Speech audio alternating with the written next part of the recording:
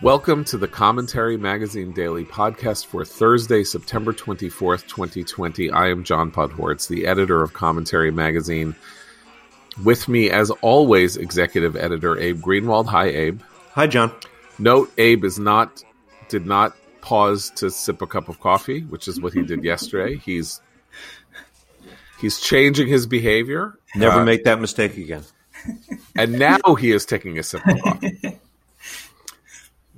Senior writer Christine Rosen. Hi, Christine. Hi, John. Christine never has coffee during the show. I've already had my coffee. Sometimes I do. Okay. If I've woken up later than 6 a.m. Right. And associate editor Noah Rothman, who occasionally has coffee. I always have coffee. Oh, he always has coffee. Okay, but somehow the coffee... Oh, yeah, not only does he have coffee, wow, but he is just holding up a giant carafe of coffee. And I have coffee. Is 6 cups a day unhealthy? I have coffee. No. That's I hope, dear listener, that you are having coffee, because I think we all need a lot of caffeine this morning, and maybe a Xanax or two, or something stronger even than Xanax. What would that be? Horse tranquilizer. Horse tranquilizer. Obviously, horrific scenes last night in Louisville and elsewhere. In response to the grand jury indictment of only one police officer in the dealing with the events that led up to the shooting of Breonna Taylor. 2 cops shot last night in Louisville, and Molotov cocktails being thrown. Scenes shown on social media of once again of diners being disrupted by Black Lives Matter protesters who were just sitting outside having food. And then, of course, yesterday afternoon, the President of the United States decided to decline to say that there would be a peaceful transition of power following the election. I assume meaning that he was saying 2 things, one of which was he would decide, as he said since 2016, he would decide he'd keep his powder dry on whether or not the election had been rigged, which is one thing. And that second, there wouldn't have to be a peaceful transition of power because he would win the election and therefore he wouldn't have to leave office. But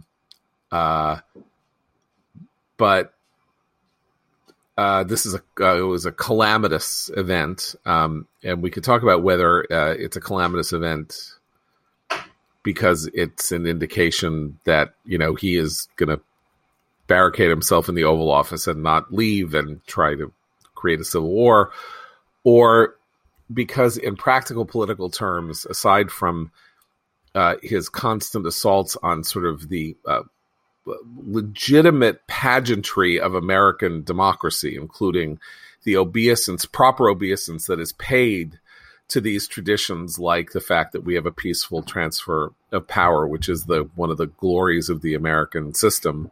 Aside from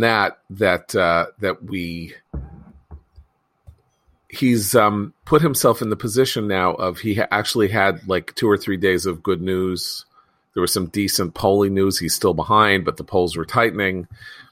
And now, of course, all we're going to talk about for 5 days is whether or not he's, going to refuse to leave office. And there's a debate next Tuesday, and 20 minutes of that debate is going to be taken up with questions of what he believes about the electoral process and all of this. And so he just stepped on, his first good 48 hours in terms of the practical politics, including the Supreme Court nomination stuff, which I know liberals think is bad, but we think is probably on balance mildly, marginally good for him and for Republicans. Well, that's over with now. And of course, the nominee, whoever Amy Coney Barrett is going to have to address this in her hearing. Right? There's going to be an hour on this in her hearing. What is she going to do if the election is, what is she going to do if the president says that the election isn't legitimate? So that hearing now becomes part of the, literally the electoral process. And he did that. He did that to himself. It's not good for him.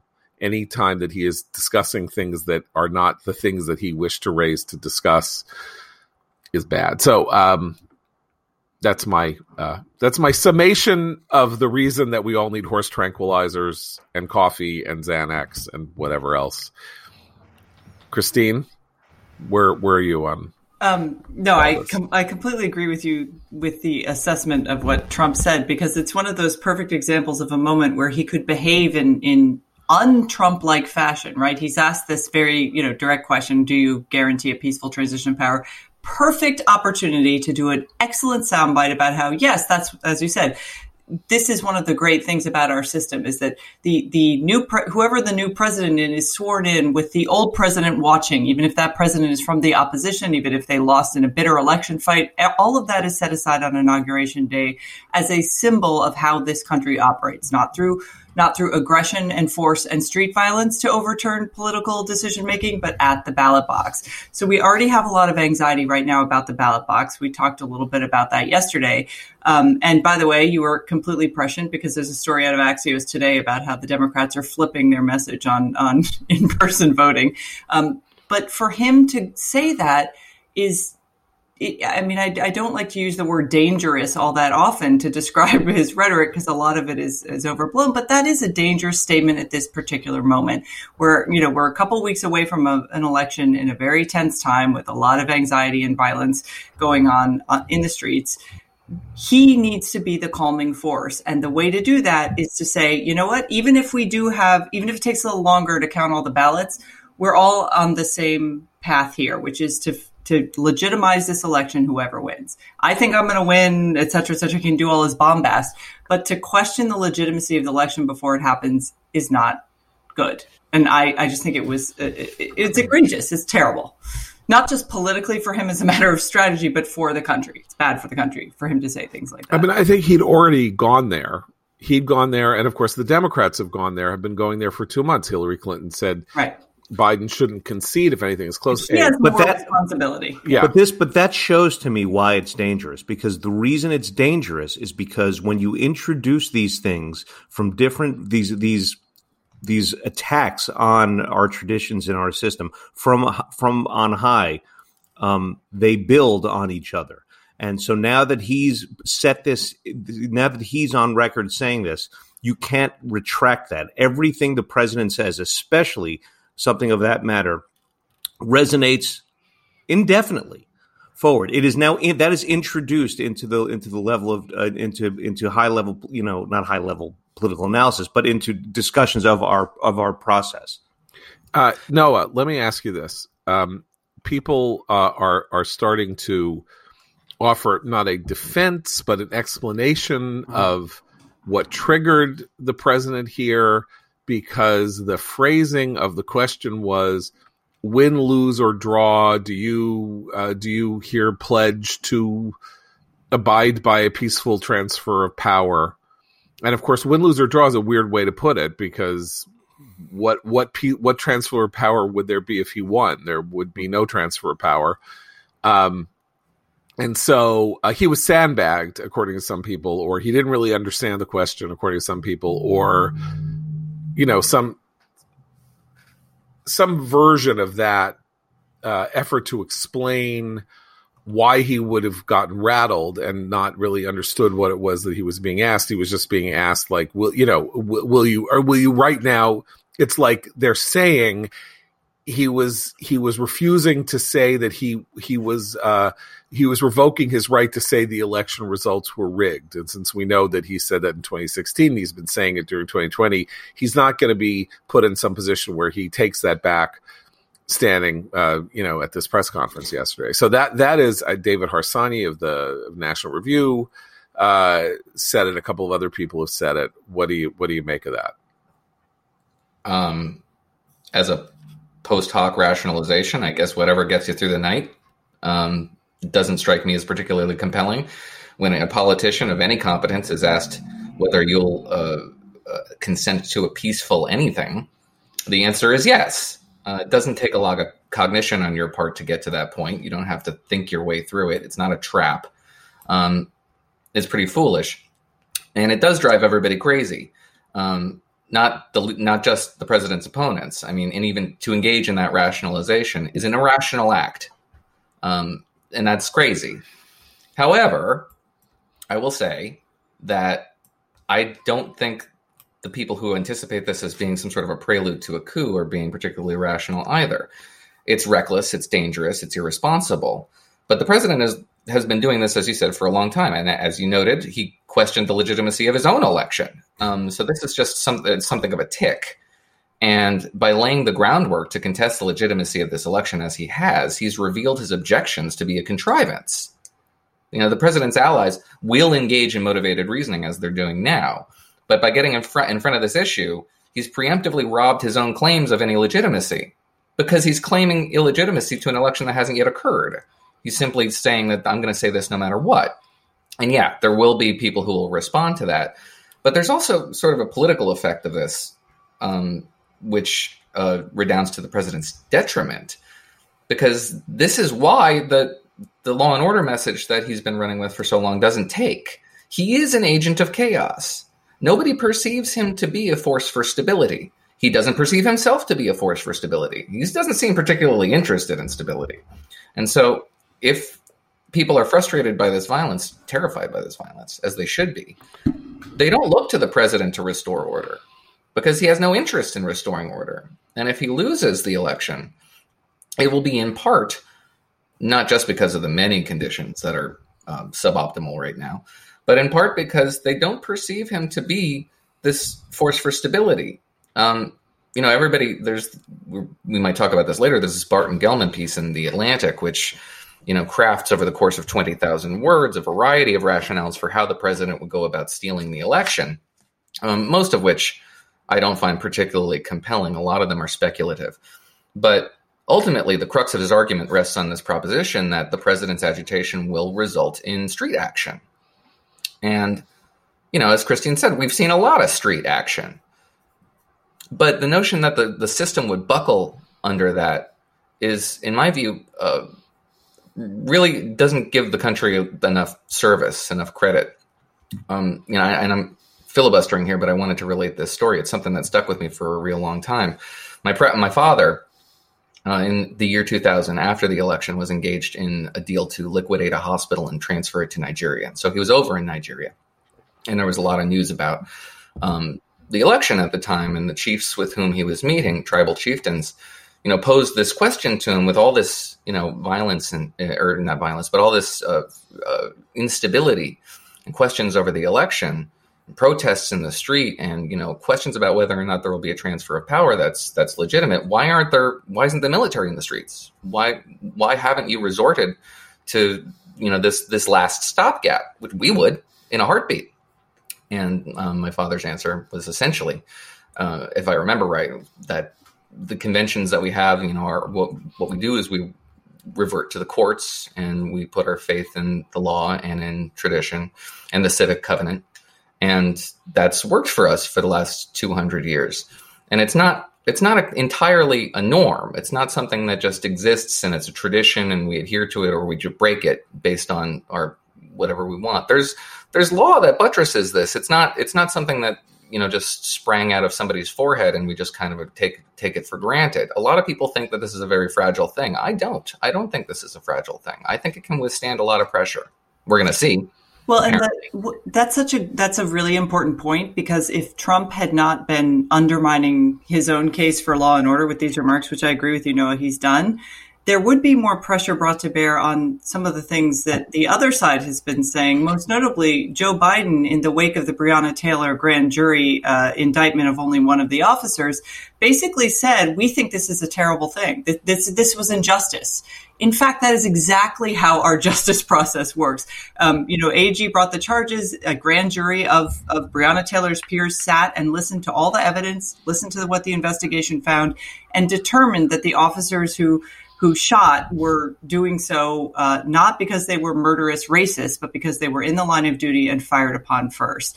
the outcome was still a tragedy, which I think everyone should recognize, that Breonna Taylor should not have lost her life. It was a terrible tragedy, and there are lots of other reforms that could be made in the future to try to limit that from happening again. But the fact that Joe Biden stood up and said, after our justice process work, said, this isn't justice, that really upset me, because that gives, here's one of our favorite drinking things, that's a permission structure for the people who are in the streets. Because they will argue, look, even the leader of the Democratic Party right now is saying this was unjust. This is unjust.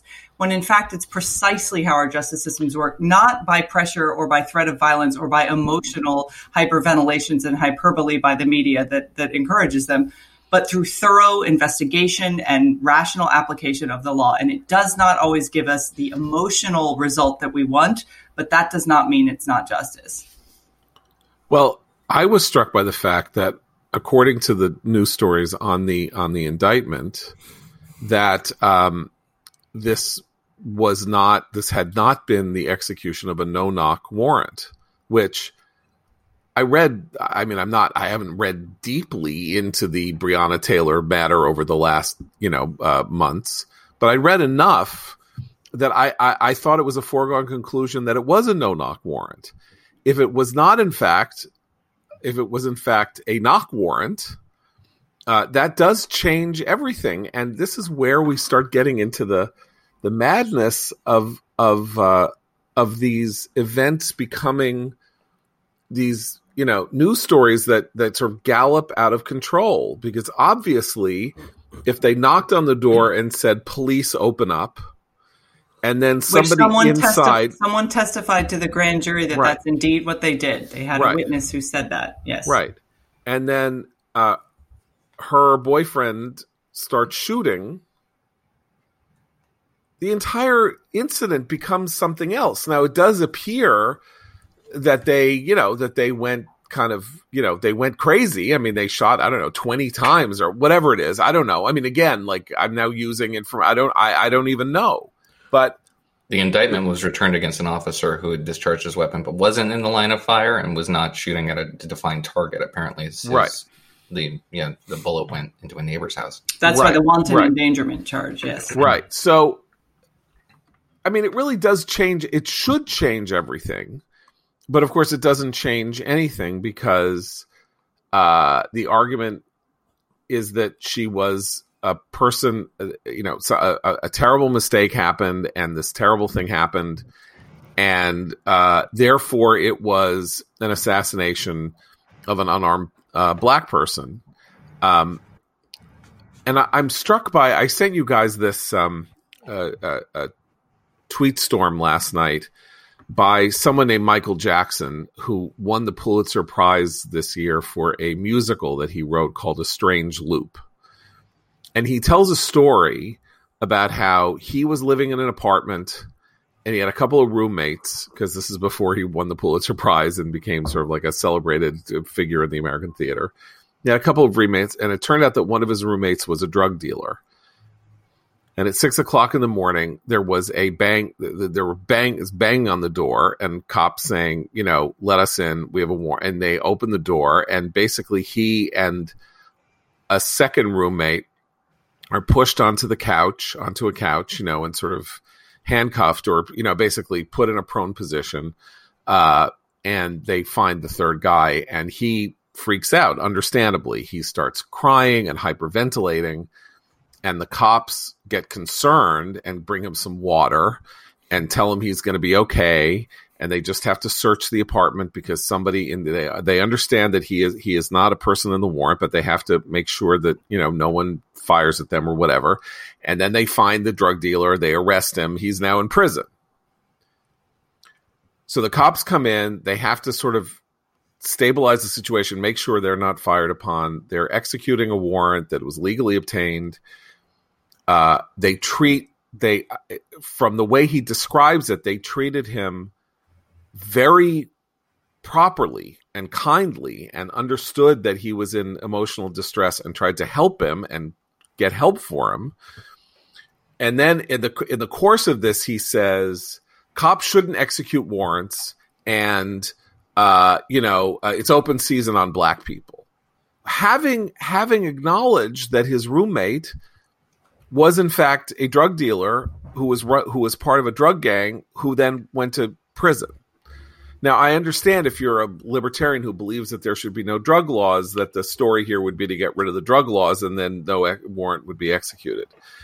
But is this where we've come, that sort of like a member of the American, a Pulitzer Prize-winning dramatist, tells this story that tells an entirely different story from the story he thinks it's telling, at least in my eyes, and then says somehow that he was treated unjustly, where he should be blaming his drug dealer roommate for having endangered him. That is exactly not the cops who are trying, what if the drug dealer neighbor had, continued and there hadn't been a warrant against him and some other drug gang had come to his apartment to take out the drug dealer neighbor? Were they going to observe niceties and give him a glass of water when he hyperventilated? No, they would have shot him in the head. Well, and this is the thing about the Breonna Taylor case. The other tragic aspect of it is that she was involved in the drug trade peripherally. She wasn't, I don't know if she was dealing or what, but she was heavily personally involved with a known drug dealer in that area. They have her on recordings confirming that she was holding money for this. It was an ex-boyfriend. It's a tragic tale because she clearly at some points tried to separate herself from this individual for whatever reason, but somehow was still kind of trapped in this world. Which even if she wasn't directly dealing the drugs herself, she was a peripheral figure, which is why her name was also on the warrant. She'd rented a car under her name, which then someone used and someone was murdered in that car. I mean, she was in this orbit, and that is tragic because she obviously was at some level at some point trying to get away from that. And but that's part of the story, like the rush to turn everyone into a perfectly innocent angel and martyr whenever something happens is actually undermines a cause, because then you can't look at a situation, a very complicated situation, and find the places where there is room for reform. I will say this, I think, John, actually that is the narrative that we're going to see more and more of from prominent people. Ibram X. Kendi just tweeted out something saying the law has always been lawless ever since the law replaced the master. I mean, well, what a nice little, woke Zen koan you've put out there, but that's actually that idea is not without consequences. But that's, again, he's the most admirably forthright member of this revolutionary contingent. They don't want political reform. They don't want the law to work as the law should work. They don't want to operate within the existing system. They want to shatter the existing system. They want a new system, something rather ill-defined and certainly undemocratic. And Mr. Kendi's own estimation, we need anti-democratic conventions to implement the kind of draconian, totalitarian, as I would call them, because they operate within every sphere of society, civil society reforms. But this is not a movement that has any interest in justice as we understand it, the objective, blind meting out of consequences for violations of criminal statute. They don't want that. They want something much grander. It's only the apologists for the revolutionaries who then introduce the reform story and the incremental, no, defund the police doesn't mean defund the police. No, all cops are bastards doesn't mean all cops are bastards. They swoop in after the radicals state very plainly, explicitly, and sometimes at length what they want and what they mean. I should correct something in what I said about the warrant. So the warrant was a no-knock warrant, but the officers knocked and announced themselves.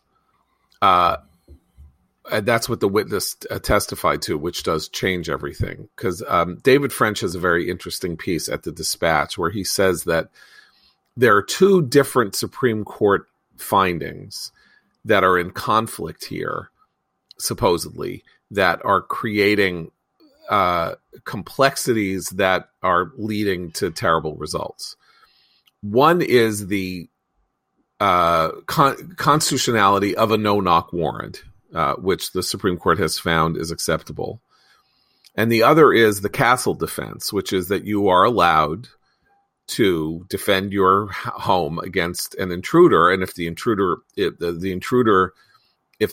is not clearly a police officer, you are still allowed to defend your home. So if you have a no-knock warrant, someone, bursts in the door and you pick up a gun and you shoot the guy because he's burst into your house, and it turns out he's a cop, two rights come into conflict here.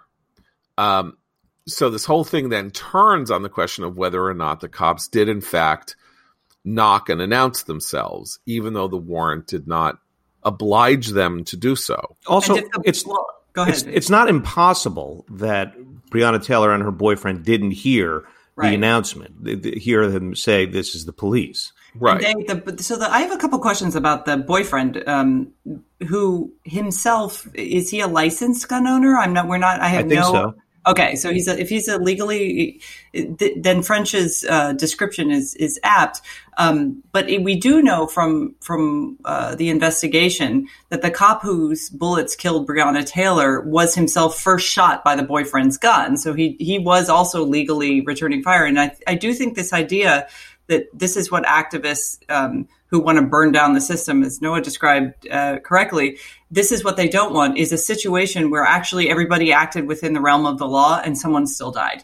Because that's literally a tragedy. Nobody did anything legally wrong, and yet someone is dead. So then that should be the impetus to, change the way that the law works or figure out ways to fine tune it. But that can't happen in an environment where the answer is literally the National Guard has to come out because people are going to start rioting and shooting cops in the street. But this is an outgrowth also of this cultural phenomenon in which we become really uncomfortable with the notion of moral ambiguity.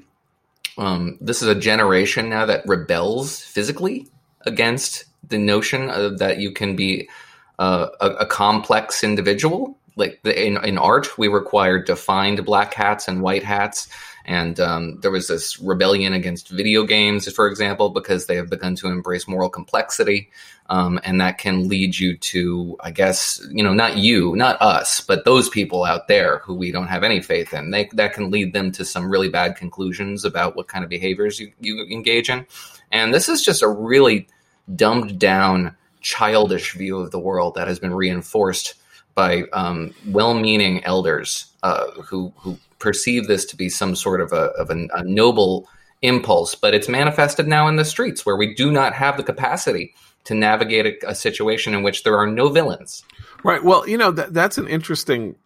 21 years ago, New York was torn apart by the killing of an African immigrant named Amadou Diallo in the vestibule of a Bronx apartment building that he lived in at 12:30 at night because 4 cops responding to looking for somebody saw him. The vestibule was dark. They called to him. They asked him to stop. He seemed to be reaching for something. They freaked out. One of them started shooting. The other cops didn't know whether the gunfire was coming from their colleagues or from Diallo. So they started shooting. 51 shots were fired. Diallo was killed. He was not the suspect. He did not have a gun. What was this? It was a tragedy. And we can't deal with tragedy. Tragedy is a horrendous, inexplicable thing happens where a series of quick judgments and things are going on that all go wrong all at once. And, and who, of course, was there to try to light a fire at the scene and create a riot and all of that was Al Sharpton, needless to say. And it didn't happen in part because the city, I believe, was still in the wash of a kind of dizzying gratitude that the crime wave had been interrupted and turned on its head and that the city was now safe, that the kinds of pressures that, if such a thing were to happen today, there would be 2 million people in the streets in New York calling for the disbanding of the NYPD. But the point here was that what was clearly the case was that something happened that nobody would have wanted to happen. Not any of those they weren't targeting for assassination. that, you know, he didn't know too much, so they were killing him in secret. Nothing. It was 5 or 6 horrible turns of the moment that led to this terrible result that I'm sure haunts these guys who were involved. Diallo is dead, and they're haunted for the rest of their lives for having participated or been, you know, involved in this moment. That's what a tragedy is. But we don't like tragedies anymore. Nobody likes tragedies. But I mean, like, this is the whole thing. It's like something terrible happens. Who do you sue? The whole notion that something happens and what you want to do is find a lawyer to sue somebody is to deny that terrible things happen for which no guilt can be assigned, right? I mean, and this is, you know, through the course of human history, it was sort of understood that, you know, crap happens and life is short and life is terrible and terrible things happen. And in an odd way, we in America no longer accept this contention. Well, a secular society has no way of processing that without falling into this kind of Manichaean good versus evil, because that used to be the role for faith, right? Faith was a way for human beings to try to understand the meaning of tragedy. There's entire theologies built around answering this question of why does God allow bad things to happen? But in a secular society, which doesn't have a mechanism for processing that way that everyone can agree on, or where that mechanism is broken down, which I think it has at this point, there is a turn to force, to you know, anger and hostility. It's a real emotional, because the feeling is still there, but to process it, you need some way of doing that. And that's, I think, why we see so much the hysterical videos of people literally screaming and losing control of themselves is I mean, there's almost a kind of religiously ecstatic thing going on. Pentecostalist. Yeah. Yes. I mean, I grew up in that world. I've seen it before. It's very recognizable when you see someone on the street literally losing control of themselves physically. It's cathartic for them, and it's terrifying for the other people around them sometimes. You know, we were also talking about this the other day offline, so we should bring it to the show, when we were discussing the impulse by some to equate lives lost in war and lives lost in 9/11 to the COVID deaths. And that makes sense if it all falls under the rubric of unfairness. It's just, you know, that was unfair. And it's all unfair, right? So it's just a different species of unfairness, even though you're talking, one is murder, one is death by pestilence, and those two things are not comparable to or any rational human being unless you see them all as just the universe being unfair.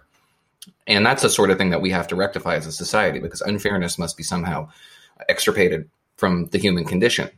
I mean, I think that's a very, you know, deep point. Everybody, if you've lost somebody, particularly you've lost somebody, you know, in an untimely way, your deepest feeling is that some horrible injustice has been done. But it's a cosmic injustice.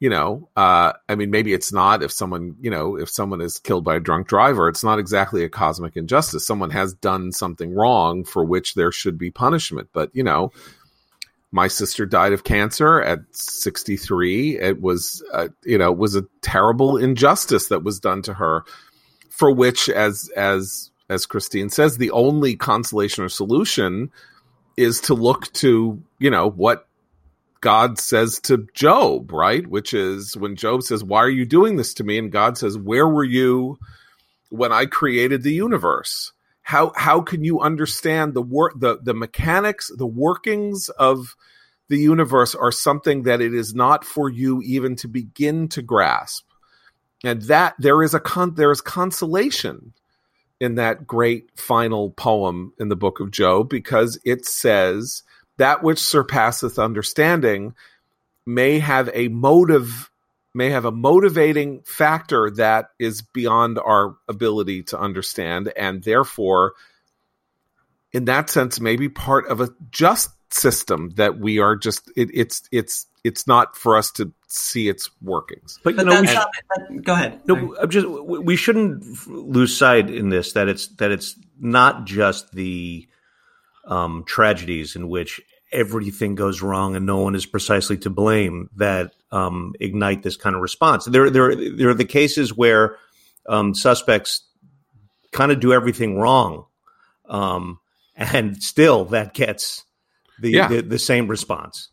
Yeah. Or Jussie Smollett, or cases in which the country is set on fire by lies, which again speaks to a different impulse, which is the question of whether or not when you're in a high pressure moment in the country, people look to take advantage of it by making kind of Machiavellian use of the emotions that are being engendered to see if they can improve their contract negotiations with a Hollywood studio over their TV show, which also happens. I mean, and of course one can say this and say, well, that's not fair. You can't say that because Jussie Smollett is one person. It's one thing that happened, right?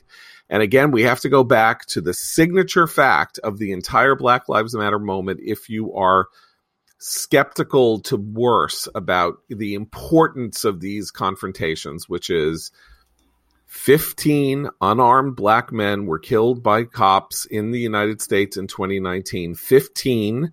There are 42 million black people in the United States, and there are 330 million residents of the United States, and there are, 760,000 police officers, and there were 15 of these incidents. Well, 15. Even beyond that, the phrase that always gets me when people say, why don't you support Black Lives Matter, the movement? I say, hands up, don't shoot. And they're like, but that's why you should support Black Lives Matter. I said, the movement was birthed in a lie. That phrase was a lie. It was proven to be a lie. And people don't like to hear that at all. But it is a fact that cannot be avoided. The response I tend to get, not always, but the one I tend to get is, yes, but it could be true. But that was the Tawana Brawley. Exactly. At the very birth of these agitations 30 years ago was the Tawana Brawley incident. And Tawana Brawley claimed that she had been gang raped by Ku Klux Klansmen who had smeared feces on her and all this. And it turned out that she was afraid of her stepfather and had made all this up.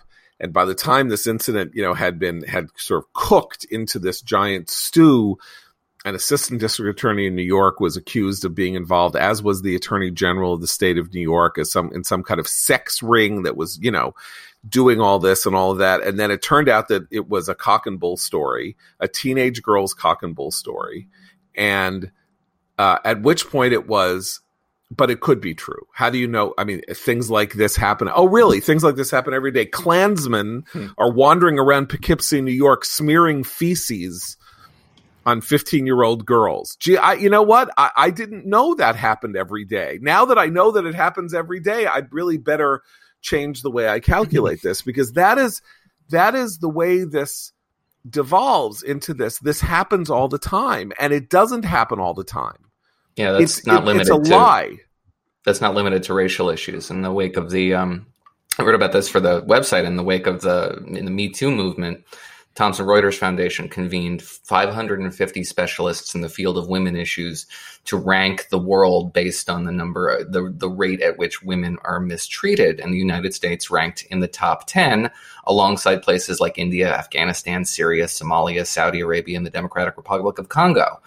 And the notion there is that, there was sexual harassment in this country and coercion and a lack of access to rape justice or justice in rape cases. But it is a lie.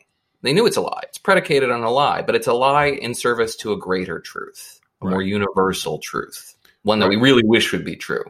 And it's also harder. There are certain things that it is harder to, sort of like, as I say, factually, the idea that it's open season on black men and that cops are shooting black men all over the country every day constantly, and that and black men are going to die young because they're killed by cops is a lie. The idea that black people live, with a degree of sort of low level in an atmosphere in which they are viewed with low level but persistent distrust that makes it hard for them to have the same opportunities as others and all of that is not so easily dismissed, nor is the idea that men are pigs when they deal with women. That's not dismissible. Like, one of the reasons that the Me Too movement made perfect sense as it happened was Everybody knows that actresses are treated like cattle and that this has been going on for 100 years. Like, that is a real thing. That is a thing that happens. And that men, can be insensitive to gross with women. But being gross is not a crime. Excluded. Present thank company you very excluded. much. Well, there, we will put that to one side. Thank you. But being gross is not a crime. That's the thing, being if you excuse the term, being a shitty media man, so that you like take somebody that you work with out for drinks and then make a pass at them on the street. That's not a crime. Maybe it's unseemly. Maybe you should go into a drunk tank. Maybe you're like, yucky, but your entire life isn't supposed to be destroyed because of something like that. And yet it's a thing that happens. That actually is a thing that happens every day. And then the question is, to what extent are the things that happen every day criminal and deserving of punishment? And the point is that obviously if black men are being shot by cops every day, those are, that would indicate that these are things deserving of punishment. But the country seems to have been hypnotized into believing that these incidents, not just black men, but obviously Breonna Taylor, not a black man, that these incidents are constant and common and happening every single day, everywhere in the country. And that is an untruth. And so there are millions of people rioting and going through re-educations and having diversity committees come visit their schools and their workplaces to teach them about how racist they are, based on something that is not a truth. What was the name of the person who was shot in Washington, D.C., Christine? Deon Kay. Deon Kay. Yes. Yeah, and the story behind that was that it was a completely justified shooting. He ran from cops and then turned and pointed a weapon at a cop who had told him to stop. He did not stop. He was on the cops' radar screen because he was a known gang member and had been driving around the city, live streaming himself waving illegal weapons. When they went to stop him, two other men in the car at the same time with illegal weapons were also arrested without incident because they did what the cop said. Deon ran. And the question is whether he was trying to throw the weapon away or whether he was aiming it at the cop. There was a split second. The body cam footage from the police officer was released. It's very clear that the police officer behaved appropriately. That gun was pointing right at him when he was shot. Nevertheless, Black Lives Matter immediately staged all across the city protests, and they still now have him on their list of unarmed black men. Their argument being he was trying to throw the gun away, and the cop should have known that in that eighth of a second and not fired. Yeah, but it's not, and I would blame the protesters, but a mob behaves like a mob. It's the collective lizard brain. And to an extent, the individual who's drawn up in that action deserves at least some deference, if not absolution. It's the institutions that are making this happen. It's the ACLU saying DC police murdered Deon Kay. Right. Those are their words. Right. The American Civil Liberties Union and politicians who fail to make a distinction between this woman who died tragically and that situation and 100 other situations. There's no distinctions drawn. We don't have the capacity for nuance in this argument, and those politicians and our institutions are doing us a real disservice. Yeah. Look, and treating us like children.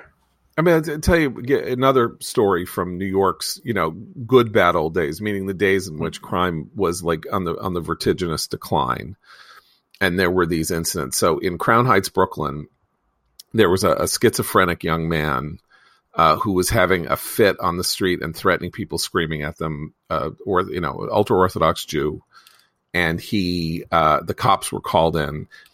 And he had one of those little hammers. I don't know what they're, peen hammers. Is that the word? He had one of these little hammers, which his parents later said was a religious object to him. It was not to anybody else, by the way, but to him, it was a religious object. And the cops had told him to hold in place and freeze. And he took this. And it's a small hammer, right? But he sort of took this hammer and raised it over his head. And then they shot him, and he died. And the parents said he was crazy, which he was. He was sick, which he was. And he had this hammer, which he did, but it was a little hammer, and it couldn't hurt anybody. And they should have known. And this whole idea that police officers are supposed to be gifted with telepathic abilities to understand the motivations and actions of somebody when they have 5 milliseconds to decide what to do. It's not clear they knew it was a hammer. It could have been a knife. It could have been a gun. They didn't know it was in his hand. They weren't standing face to face with him. And the ultimate truth here is they don't want to shoot a guy. You think cops don't know that the minute that they have to discharge their weapon, their careers are suddenly in a terrible crisis? They don't want to shoot anybody. They don't want to shoot. Now, obviously, a psychopathic cop, a crazy person, or, somebody who is like a mafia cop who wants to silence a witness will do something like that. But, we're not living in NYPD Blue. We're living in the real world. And so the family was mad at the police officers for not saying, okay, fine, do whatever you want to me. I can see you're crazy and maybe it's just a hammer. And so whatever. And this is a big element of what's going on here now, 23 years later. The cops are supposed to know what you're doing. They are supposed to know it. That's why you are supposed to you're supposed to simply follow the things that cops say, even if, by the way, they're being incredibly unjust. I mean, that's the other weirdness of all this is, even if they're being incredibly unjust, the power situation says, go prone. Go prone. It's going to be much worse on you if you submit to your adrenalized condition and come back at them. Go prone. Go let their cops stop, do whatever they want, deal with the consequences later. And then people say they're humiliated, it's awful, it's terrible, and I understand that completely. But what choice do you have? They have a monopoly on force. We give them that monopoly on force because they are there to protect us. They're not on the streets to go shoot. They're there serving as public safety officers. And we no longer, I believe right now, that is not a common belief about police in the United States. I don't know what people think they're there for. Right. Apparently there's... Well, there are certainly trigger-happy cops and cops who are in dangerous situations where they discharge their weapon after giving conflicting demands to suspects that they cannot meet. We've all seen that. But we all know that those are outliers. And that's we should be capable of making the note that this is a rare condition, not an endemic one. I mean, I've talked about this again. I hate to just keep focusing on New York. It's just that I know the story well. And New York underwent a transformation in its policing from the 60s to the 90s. New York had a bad police department in the 1960s. It was corrupt. Cops were getting beat cops would get payoffs routinely from people on the street. There was a gigantic corruption commission that sort of looked into what was going on. It was a nepotistic system where, people got into the department because their fathers were in the department, their grandfathers were in the department, no matter what they were, no matter whether they showed any facility or ability or had the cognitive ability to do it and all of that. And over the course of the next 30 years, after the Knapp Commission found all of this corruption and bad practice, the entire department was overhauled. Cops had to have a college degree. That was not necessarily because it was so good, because they needed to be more intelligent or something like that, but also so they would be older, so that they would join the force when they were 22, 23. They needed to have a college degree. They needed to go through 6 months of training.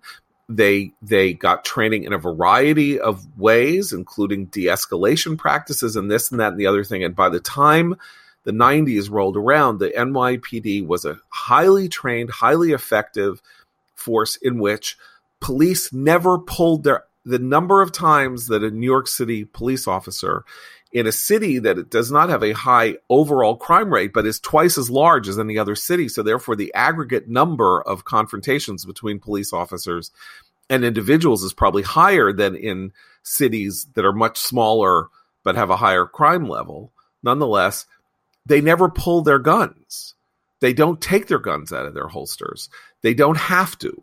They've learned that they don't have to. A lot of that is stuff that's not happening, I think, in smaller cities and in suburbs and stuff like that. These cops are not as well trained, and they may also be operating on the basis of the pop culture image of criminality and policing, which is that, you're always under, my God, at any moment you could get killed. And all of that is sort of true, but it's also really not true. And so what we're going to see, if this goes well after all of this, is a training revolution in American policing, where it's not just that, some guy is, given a badge and wanders around like a hall monitor being obnoxious to people on the street because he can be. Which is, again, also not a crime, but it does create ugly scenes that are unnecessary. Well, and if you talk to police officers and ask them, what would be the number one, what's one of the reforms that you would like to see? A lot of them will tell you better screening mechanisms, so we can screen at the very beginning of the pipeline when people are coming in and want to train as police officers, better screening mechanisms so they can weed out at the very beginning the people who would be down the line more likely to be trigger happy bad cops, right? Because we do this all the time in hiring, right? There are all kinds of ways you can screen and vet. Even if you've ever worked for any sort of uniformed service for the federal government or whatnot, anything that involves intelligence, level screening, you're given a kind of personality screen. They can devise it. They have them in use in some departments, but there could be a lot of interesting money and research spent on that kind of issue. That way, by the time someone graduates from the academy, you already have gotten rid of the potential bad eggs. And, there are all kinds of interesting creative reforms that could happen once cops graduated and are on the job at the very beginning. That's actually when people say we want to defund the police. Spend money on the stuff that we know might have an opportunity to improve them, not just get rid of them. But obviously, that's not their goal, the more radicals. So, let me just pull this back to sort of rank politics for a minute. Biden declared a lid again today, meaning he will make no public appearances or news or anything today. And this is now becoming a sort of a general joke, because I think there have been 4 lids in the last 7 days. The Biden apologists say he's clearly doing debate prep. This is the most important thing that's coming. It's coming next Tuesday, so he's doing debate prep. People worried Democrats are saying, oh my God, he really has to be out there doing things because the Trump people are. And conservatives are saying there's obviously something wrong with his mental acuity because he's not appearing, not saying anything, not doing anything. Then I see these polls this morning, New York Times, really high quality New York Times polls that have a tie race in Georgia, is it a tie race in Georgia, a 3-point Biden lead in Iowa, and a 3-point Trump lead in Texas. And that this again would say whatever it is that Biden's doing, he should just keep doing it. Yeah, you can tell the difference between people who have any experience in politics and the activists on Twitter who are saying, Joe Biden just can't possibly manage to perform on Tuesday night. Everybody who's even remotely peripherally engaged in politics knows you don't lower debate expectations like that ahead of the debate. You raise them. You make him perform. If Joe Biden shows up and doesn't have a senior moment on stage now, it will be a win for him because the expectations are so low that he can. It's a low bar that he can clear. I don't think that this is all debate prep. I do think this campaign is extremely lethargic, and in the event that he loses, everybody who's blowing these details off will go back and revisit them and say, well, we saw the problems coming a mile away, man. This is obvious, and only the professionals were aware of these ominous portents. But at the same time, the president is in the news a lot, and it's not doing him any favors. Why would you want to be in the news? If you're the Biden campaign, you exist as a hypothetical, an apparition that just kind of is in the ether. and doesn't have any solid form to it, that's a benefit to you. Well, and nothing seems to stick, right? I mean, I correct me if I'm wrong, but if a congressional investigation found out that Mike Pence's daughter had received millions of dollars in a wire transfer from the widow of the mayor of Moscow, while, right now, would that not be a story? Like there's a lot of stuff that's been coming out about Biden's record, which is really what, he's running on his record as much as Trump is, and none of it seems to stick. So, I mean, you're probably right, John. Like there's just something about, he's the guy behind the curtain. I mean, he's playing Wizard of Oz here, and that might work. Well, that one doesn't stick because the people who did the investigation couldn't make it stick. I mean, I've seen these headlines from places like our friends over at the Federalist, which are like, look at this transfer of money. Isn't that suspicious? Well, the Johnson investigation found that they couldn't link any political activity or any change in American public policy to these money transfers. If you could have made that charge, it would be in the headline. Instead, you're just dealing in innuendo. Well, and that's why it's not going to stick. Well, in the sense that, I mean, what sticks for me is agreed. It doesn't. There's no evidence that this changed how we behave towards Russia or Ukraine. But the idea that he's incorruptible while Trump is totally corrupt, in that sense, as a political charge, I think it should have some. His family clearly has benefited from his role as a vice president and a senator. He's trying to run as the kind of fine, upstanding, return to normalcy, ethical person. I think it casts some questionable. I mean, look, we've had to listen to lots of charges about the Trump kids for the past several years, many of them justifiable. What did I say in 2019? What did I say? I said the Trump people are insane because they've gone at Hunter too early. This was stupid.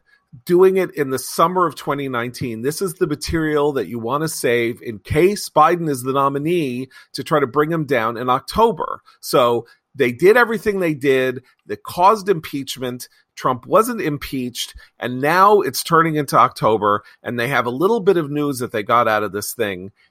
And if Hunter had been let to his own devices for another year, and the Republican Party had controlled and contained itself, and Trump had any understanding of how to time political events to his advantage, this could have been the only story around in the middle of September. But he blew it. They had hearings on this for 2 months. That's all I'm going to say. That makes sense. I mean, that's what Noah's talking about. I mean, what there is a lot of smoke, and it looks very unseemly, and clearly he's a sleaze and a loser, and he's like grabbing money wherever he can get it because these potentates in other countries don't know that the son of the vice president has no power and isn't really going to be able to do anything with that power. So it's a great scam to go around, shoveling money in from morons in other countries who don't understand how power actually works in the United States. And so you really could have gone with you really think Trump, I mean, this is literally the corrupt Hillary stuff. You think Trump and his family are emolumenting? Well, what about Biden and his family? But it was the dominant political story of the last 6 months of 2019. I mean, the president will bring it up, but this dovetails back to what we started with the president's refusal to countenance a peaceful transition of power. Is he cannot allow this election to become a referendum on his opponent. It must be all about him. He sees everything within the context of him. And if it's a referendum on him, I think he loses. Well, I think everybody understands that it's the referendum on him is it's if he loses, and if it's a choice election, he could win it. However, if the choice is now going to be between somebody against whom there is a somewhat credible charge that he is threatening not to leave office if he loses the election, and somebody who says, I'm not crazy, and there are people in the middle who are genuinely undecided, he's just made that choice a lot easier for them than it was at 3:00 yesterday. I go back to that sign that started popping up right after the inauguration of Donald Trump. Any functioning adult 2020. Like, there are a fair number of people, and who's the functioning adult in this scenario? I think that answer is pretty clear. And that's, of course, the savage irony here, because we have no idea whether Biden is in fact a functioning adult. So it's So we now have two dysfunctional adults 2020, it appears. And we're going to have to make our choices that way. Anyway, with that, we will call a halt to the proceedings today and be back with you tomorrow. For Abe, Christina, Noah, I'm John Podhoretz. Keep the candle burning.